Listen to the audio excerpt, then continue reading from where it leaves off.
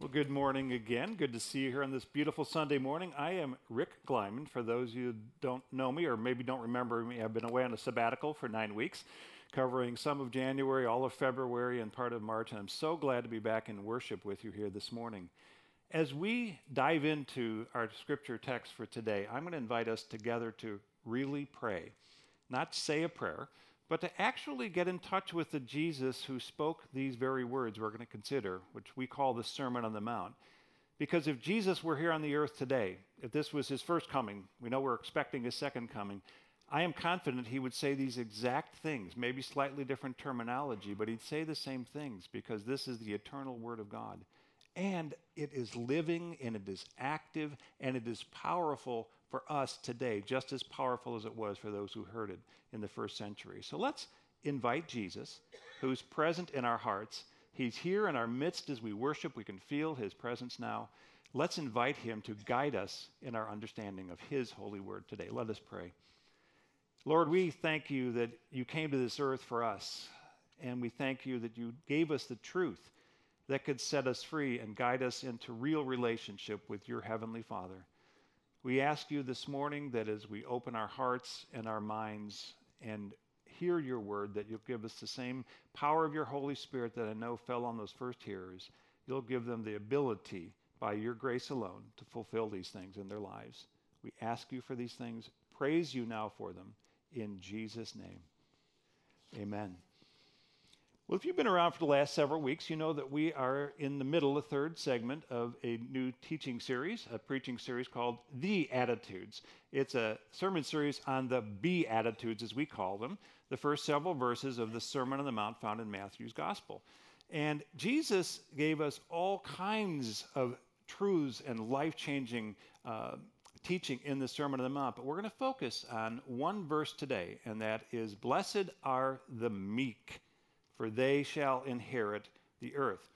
We're going to look at it, take a deep dive into that today. We've talked about already, blessed are the poor in spirit, the first Sunday in this series, and then blessed are those who mourn, for they shall be comforted. Those are stepping stones which lead us to this teaching. Each of these Beatitudes, there's 9 of them, by the way, we're going to take a look at just one today, are essential keys to understanding the kingdom of God and entering into the very throne room of God and learning how to live in God's world. We call this God's world. It's the earth he gave for us to live in.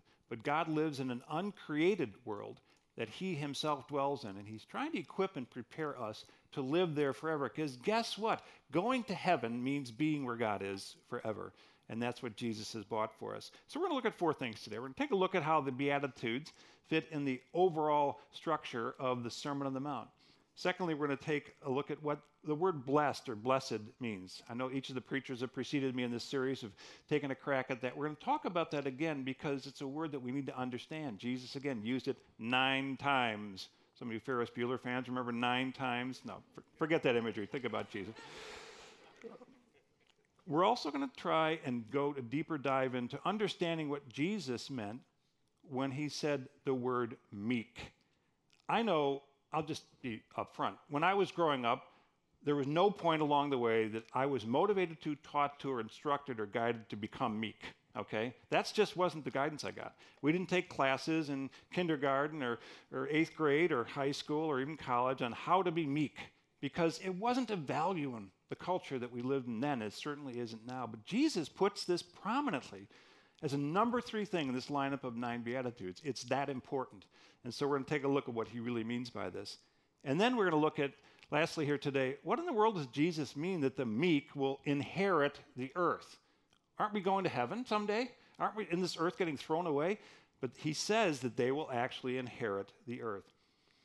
So I come back to this again. The Sermon on the Mount itself is Matthew 5, 6, and 7, and then probably another time he preached a similar or the same sermon echoed in Luke's Gospel. It's only a 15-minute read. Probably many of you read it many times because Matthew happens to sit in the beginning of the New Testament, which if you've gotten motivated to read the Bible and start with the New Testament or asked, where should I start? Well, start with Matthew. And so you read along, somehow got through the genealogies, and if you kept reading, you got to Matthew chapter 5, and you've read over this. probably a dozen times, and then maybe your Bible reading plan for that year dwindled down by the time you got to Matthew 10 or somewhere in John, and you stopped, but then you started over again. We know this passage very, very well. But I want you to get a parallel in your mind. Many years prior to this, there was another significant mountaintop experience that someone had, and that person was Moses. The Bible speaks of Moses being the meekest man in the world at that time. And in that structure, God took one man up on a mountain. Everyone else stayed at the base of the mountain. They were not allowed near it, in fact, lest they be destroyed by God. But God called one man to the top of this mountain, kept him there for 40 days and 40 nights, and gave him the 10 Commandments plus the law that Moses brought down that basically pointed out to the people of Israel why they would never get to heaven. What was wrong with them? That was the purpose of the law. The New Testament reveals it. They were never going to be able to keep it, but God said, this is what I'm giving to you, Moses, to bring down to the people. It wasn't good news. It was summed up in 10 Commandments, which Moses, in his lack of meekness at that moment, broke the first time because he had quite a temper that God tempered over time. But the parallel here is now God himself coming out of heaven all the way down to the earth, becoming a human being, and now inviting everyone to come up the mountainside with him, which pictures him coming to save all of us through his work. An entirely different paradigm. Now Jesus is saying, because I'm here, because I'm going to pay the price for your sins and open the door to relationship with God, now I'm not pushing you away or saying somehow you can't get in. I'm going to show you the way into the presence of God, to get to the place where you can live in the presence of God on a regular basis and grow up into a relationship with him that'll last forever.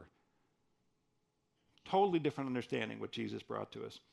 And there's 9 keys here. We're going to focus on one today, but I think these build upon one another. But the primary thing of the Sermon on the Mount is it's a call to change. Not just to change what we think or what we believe, because that would just be a philosophy, but to change who we are. And that's where it gets really difficult, isn't it? It's one thing to learn a bunch of platitudes. It's one thing to memorize Scripture. It's one thing to actually get to know all the books of the Bible and all the characters. And some of you are probably experts in Bible trivia. You know all the different facts. But the fact is, what the hard part is actually changing, actually becoming more like Jesus. So while the Sermon on the Mount is a 15-minute read, it takes a lifetime to grow up into all of these things. That's the process of maturation or transformation that all of us are part of. These scriptures are so vital to have. If you're looking to get more spiritual traction, if you're not sure, you're wandering, or you're kind of off track spiritually right now, or you just want another shot in the arm, the Sermon on the Mount is the place to start, because you'll get it. Jesus will say at the end of this brief sermon, this 15-minute sermon, he will say, those who hear these words of mine, meaning that passage in Matthew 5, 6, and 7. Those who hear these words of mine and put them into practice, key phrase, will be like a wise builder who builds their life on a rock-solid foundation. And no matter what life throws at you, the storms are going to come, the wind's going to beat against it, but that house will stand. That's a powerful promise. There's a lot packed into this Sermon on the Mount. We're going to take a focus on one aspect of this. But the reality is, if we think somehow we can just glaze over these. Well, I've read this before. Yeah, that meek stuff. What? I mean, like I said before, who wants to be meek anyway? Let's just skip over that. It's much like when we aren't aware of a physical condition until we go to a doctor. And some of you have been to a doctor and maybe be very sensitive, maybe recently got a diagnosis that really alarmed you or awakened you.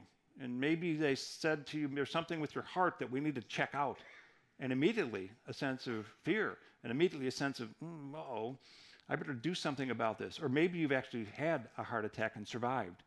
And now the doctor has given you a rehab plan, and guess what? You're really serious about it. So all that stuff about changing your diet and having a different exercise program and getting fresh water and fresh air and doing the different things that you were just kind of ignoring all this time, all of a sudden now it matters because your life depends upon it. Well, Jesus is the great physician, and he, as he spoke these words, was looking upon the heart condition of the human race. And all of us have serious blockages in our hearts as we grow up in this sinful world and the sinfulness that's within us, which he, as the great physician, prescribes the solution. This is strong medicine. It's difficult sometimes to take, but all of it will change us, permanently, and it will cure our spiritually sick condition. But again, we don't always realize how out of shape we are. I remember back when I was 21 years old, I was invited to be part of a team that was going down to Bogota, Colombia, to work with orphan children on the streets of that great big city. There's thousands of them. We were going to work with about 30 or 40 of them in this particular area that were homeless effectively. They had this sort of an area where they slept at night, and we went down there, and the very first day, one of the things they wanted us to do is, get to know these kids, spend some time with them. So we get down there, and the first day they wanted to go play soccer.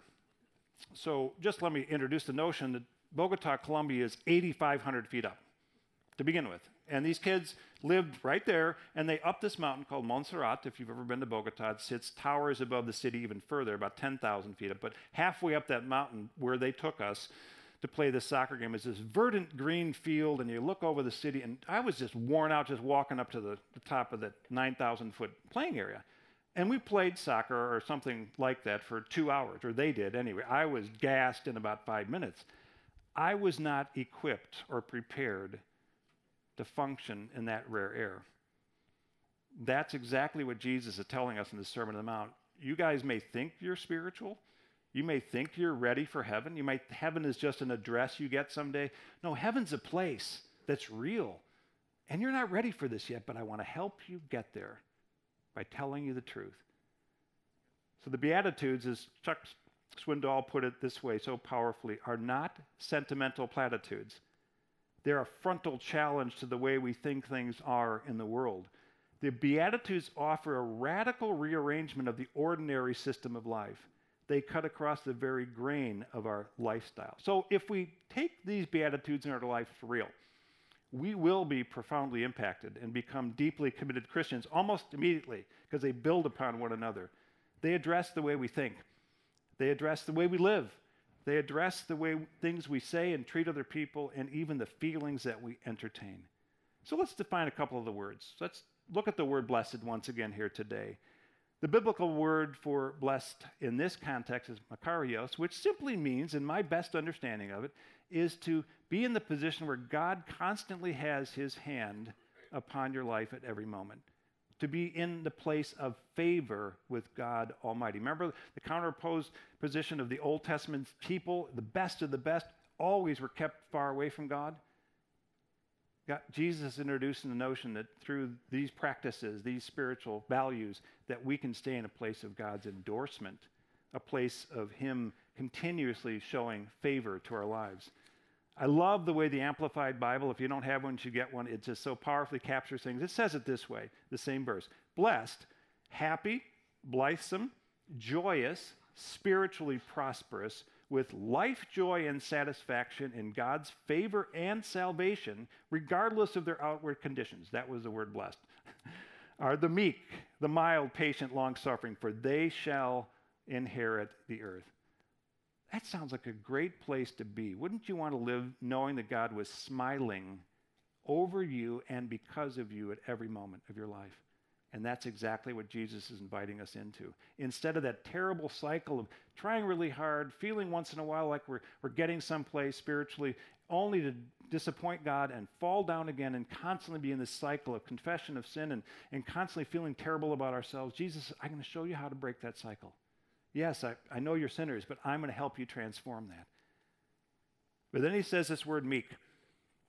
I guarantee you the hearers in the first century did not want to hear that from Jesus. They thought he was the Messiah. He was going to come and powerfully deliver them from Rome, and they'd have their nation back under their own domain. He was going to rally an army. Whatever they thought of him, this was the opposite. Blessed are the meek, and he defines it this way. First of all, this meekness, so we remove all confusion, does not mean being namby-pamby.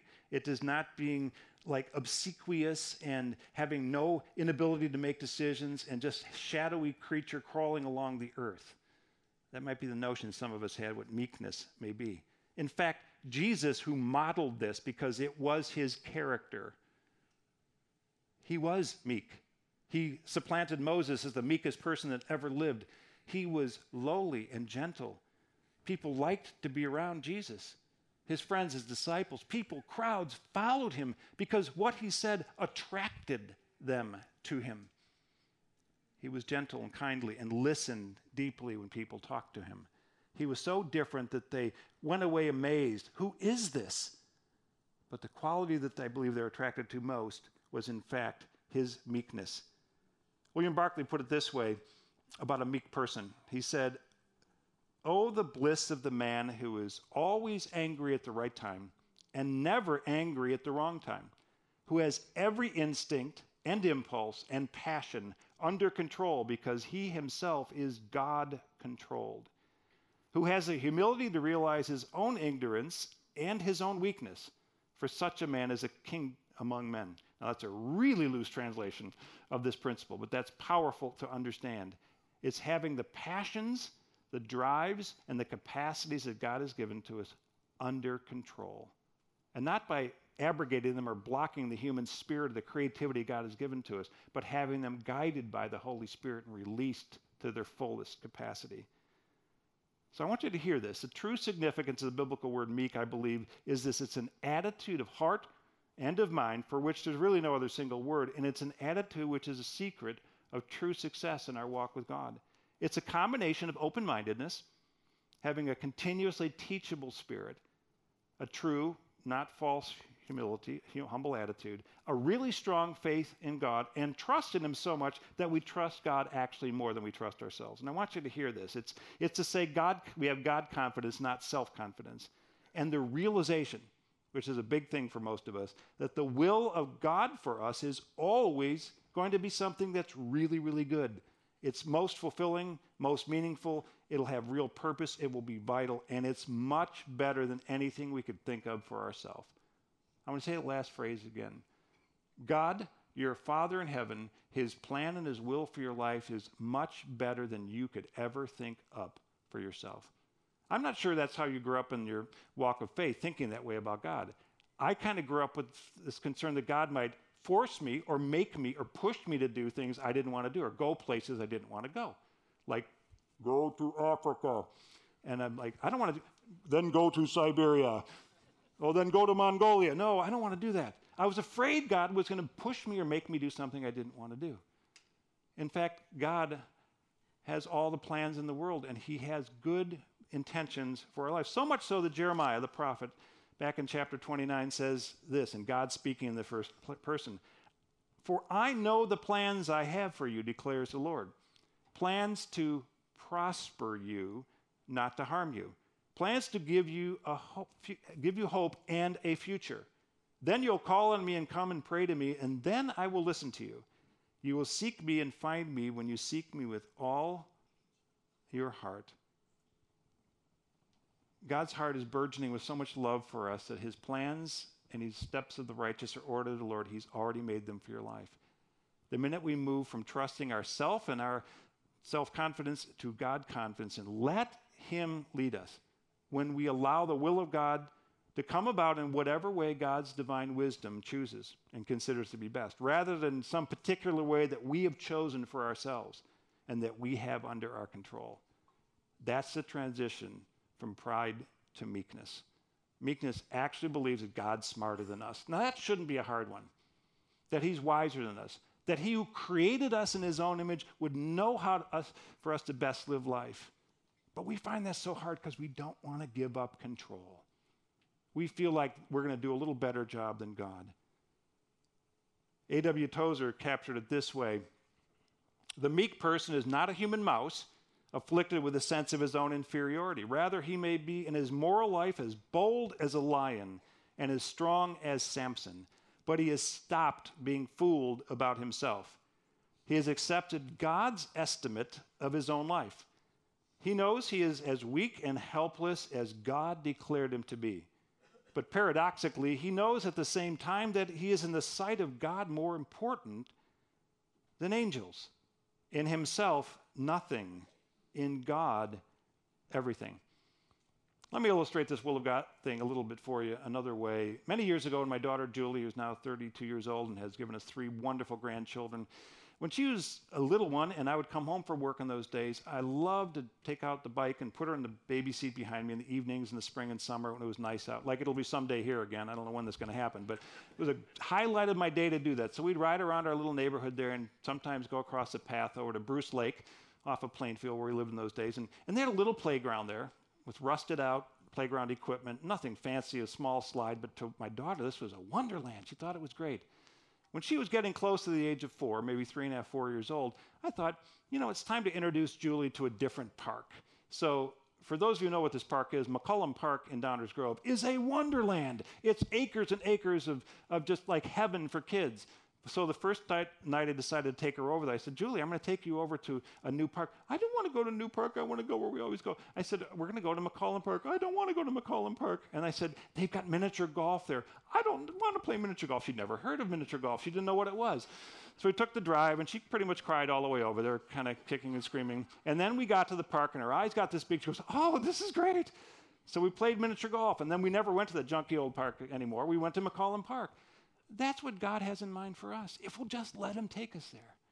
How many times are we kicking and screaming, digging our heels, and God's trying, just come on, let me help you take this step. It's a little scary, but let me help you take it.